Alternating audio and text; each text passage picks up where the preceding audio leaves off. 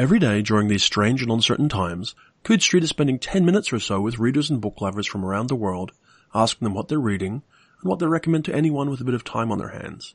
Today I'm spending 10 minutes or so with two of my favourite writers, the award-winning and best-selling duo that is Elizabeth Bear and Scott Lynch, who join me from somewhere in the Americas with horses. Hello, Bear and Scott. Hello. Hello, Jonathan. How are you both? Hanging in there. Slightly isolated. So you're staying socially isolated and doing the right thing? Semi-idyllic isolation in western Massachusetts. We're doing our damnedest to stay isolated and be responsible. But it is kind of like rural there, right? So there's like horses and barns and stuff. Semi-rural. Our town, our house is in town, but it's not a city. It's a small town. But we are at least able to get out of the house and exercise outdoors when it's not pouring rain the way it has been all week.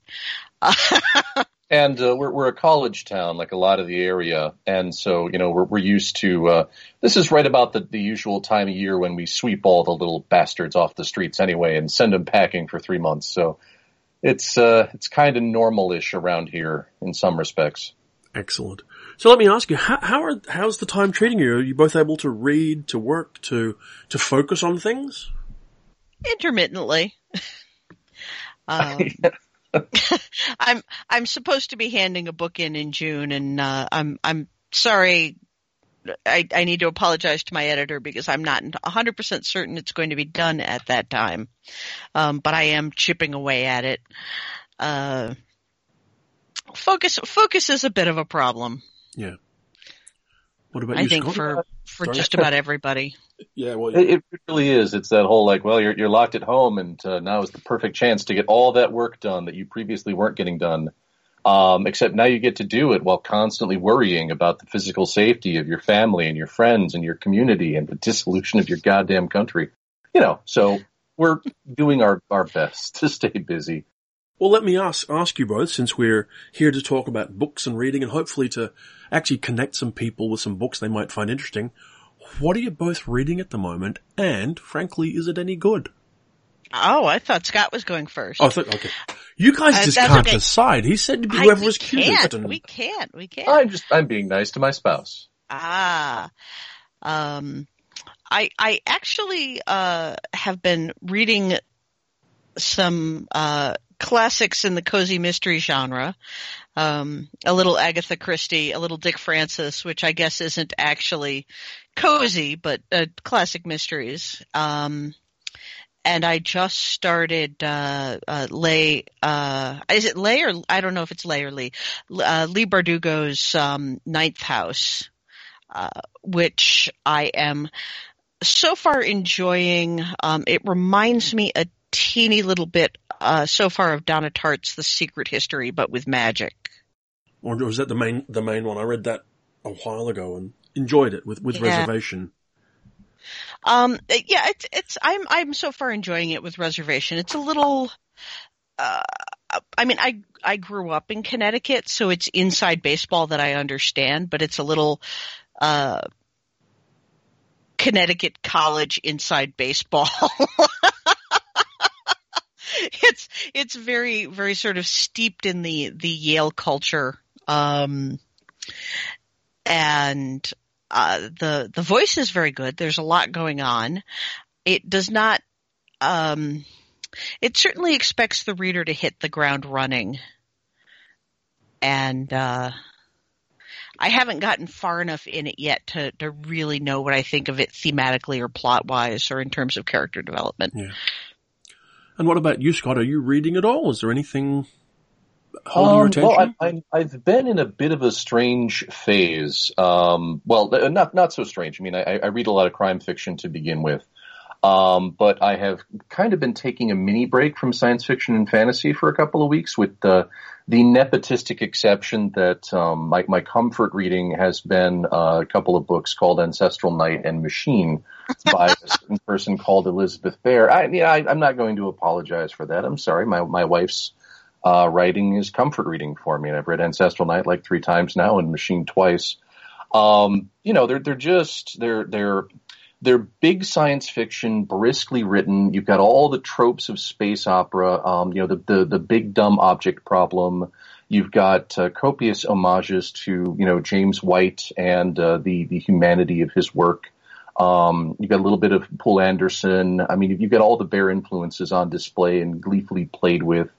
You've got the idiosyncratic little crew of misfits in a ship struggling against great odds, and the ship in this case is part of the crew of misfits. It's really great stuff, and I wouldn't describe it as a comfort read in general, but I married the person who wrote it, so they're mine, and I refuse to apologize for that. When it comes to people that I'm not married to, I recently read or listened to an audiobook at least. I started listening to Don Winslow. Winslow is well known for the Border trilogy, and I read a book of his called The Force, which is about a corrupt cop in the NYPD, and is a really astonishingly great modern noir. Just an incredible sense of voice, an incredible sense of place. 2 hours into it, I was already firmly convinced of the impossibility of justice in an institutional setting. So it really does the job. It's an incredible study of the multi-directional pressures on everyone involved in the cop, criminal, prosecutorial, governmental axis. It never lets it devolve down to, if only one person would make a good decision, the world could get better. It accurately describes, here are the tectonic movements within human organizations that make individual decisions, that cut them completely out of the picture. So really a great book. And I mean, not an easy read, not a comfort read, but just astonishingly well done. So I'm definitely going to read more Winslow in the near future. And I also, for some reason, I've been in a New York state of mind. So I read the original novel, The Taking of Pelham 123 by John Godey, which is a pen name for a guy named Morton Friedgood, which was written back in the 70s and turned into a film twice. And it's interesting because it's trying to be social satire as well as even more so than it's trying to be a caper novel. And it's charming to a point, but I think its social satire drags on way too long. I think that the more famous movie adaptation with Walter Matthau was actually a fairly significant improvement on the source material, but still a really atmospheric, interesting little read. So I've been in crime mode recently. Well, actually, I should say I literally just finished reading The Winter of Frankie Machine by Don Winslow, which I strongly recommend. It was going to be a Scorsese film, but they made The Irishman instead, and it's terrific.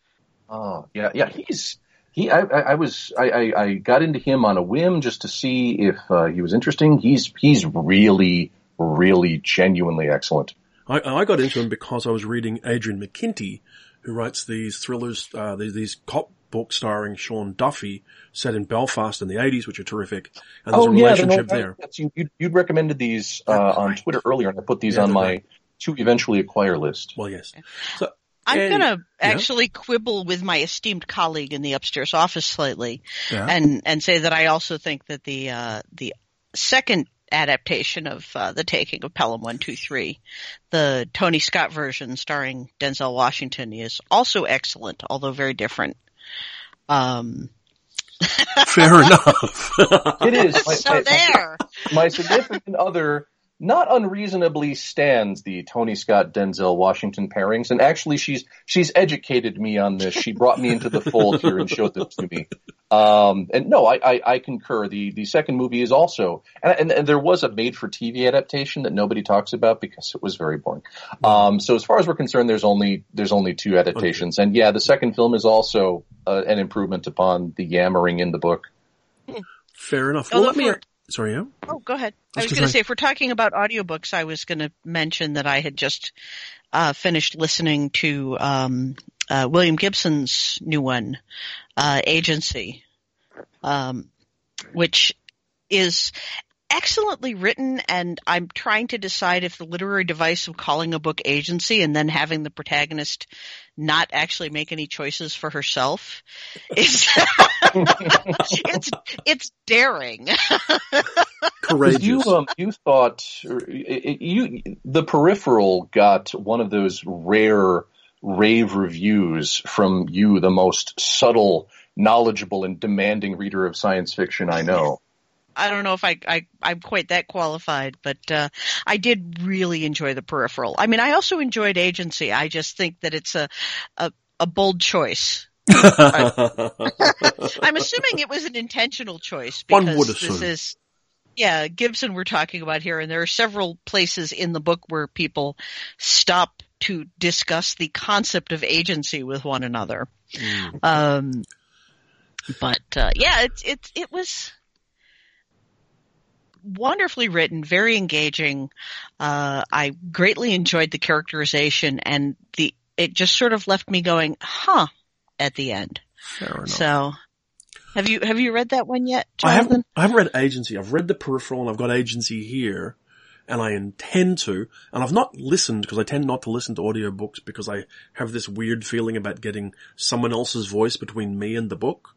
Mm-hmm. Yeah. But it's definitely sitting to my left, waiting to be read in a big pile of books that are waiting to be read, which I'm sure you sympathize with. Let me ask. I can see mine here. They're always huge. The to read parts are always a nightmare. So let me ask you, sort of, these are strange and difficult times, much more difficult in some places than others, and people are quite often left with time on their hands. Is there anything specifically you'd recommend to people, to seek out? Is it a time for comfort reading? We've mentioned comfort reading. Is it a time to read something long and challenging you've been putting off forever? What strikes sort of you as being something to seek out? Do you want to go first, Scott? Sure. I not to put too fine a point on it, this is a really good time to seek out goods and services and arts and crafts from people who are not being assholes. From people who are being community minded, people who are giving back, taking note of people who are trying to do stuff for others, and comparing and contrasting with people who are being assholes. There's never been a time when it's more starkly important not to support assholes. So I'd say let that be your guiding light in the present time. Fair enough. I mean, tricky when you're standing in a bookstore or online because maybe you don't know. Yeah, they don't divide it into assholes, non-assholes. I mean, I've been pushing Barnes and Noble for years, and I'm pretty sure they don't even read my mail anymore. I'm not sure Barnes and Noble is reading any mail at this point in time. No, honestly, I think if you set off a site in Barnes and Noble and called it assholes, it would, business would increase 300% there. Just humanity being the perverse institution that it is. What about you, Bear? Anything you would recommend to people? I mean, as I said, I've been reading a fair amount of Dick Francis, who's one of my favorite thriller writers. And the reason I've been reading those is because they're reliable, they're engaging. I know I am not going to walk away from those books furious at the author, which is always nice. But also I think we're all operating under, drowning in cortisol right now, which makes it extremely hard to concentrate on anything. So I think it is okay to not expect too much of yourself. Like, everything is hard enough right now without making it harder. It is okay to read things that make you feel better. It is okay to read things that do not feel like exhausting work to read. It is okay to, reread your childhood favorites if that's what does it for you. Or if you need something, erudite, complicated, nuanced, and distracting, to get your mind off things, then go for it. People know their own minds best, but it's okay to be kind to yourself and not beat yourself up over what you are or are not getting done. Yeah. Certainly it feels like a good time to reread things, actually.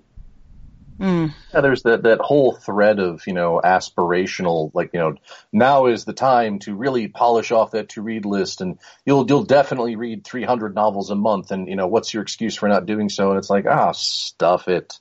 Stuff, the self-improvement, the living an Instagram influencer lifestyle talk-up bullshit, and just read and watch to survive. Read and watch what you want to. Exactly as Bear said. Touch on old favorites. Look for stuff that's not going to leave you screaming and in pieces. I think that's good advice. So let me ask you both as well.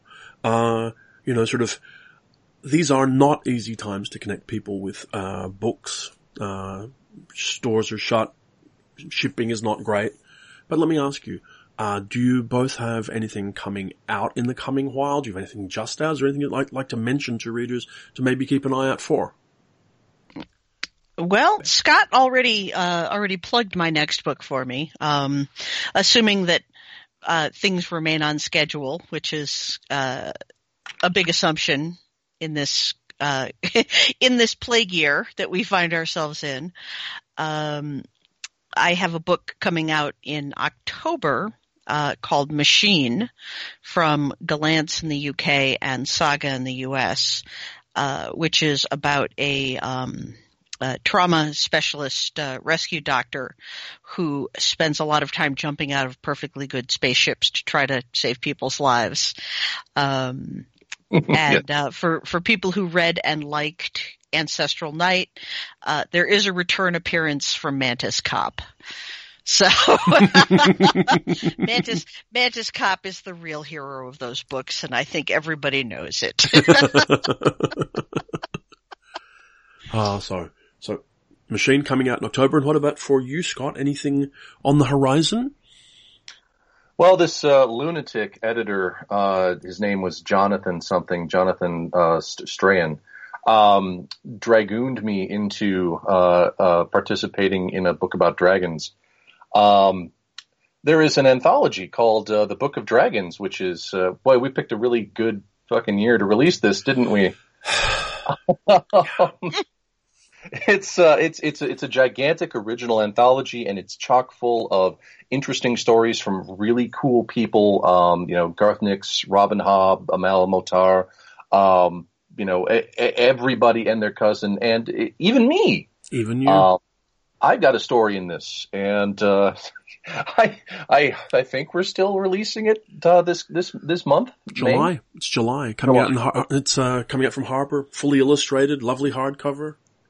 Yeah, the illustrations are super cool too. Yes, it's a wonderful piece, and it's nepotistic again because I'm in it, but it's a great book. And I don't know what else to say except use my hypnosis voice and say, you will buy it. You go without food. You need this book about dragons. Also, I've got digitals. I mean, I've got novels that you can find at Smashwords and at Amazon, and I've also got digital singles there under my own name. Mm-hmm. So the usual business, the usual business of begging for electronic singles goes on. Fair enough. Well, I have to say, thank you both very much for making time to talk to me today. I really appreciate it. And I hope that the coming weeks and months are as gentle as they can be to you and that we catch up somewhere down the road. Hey, likewise, Jonathan. It's lovely to see you. And you. And hear you. Yes.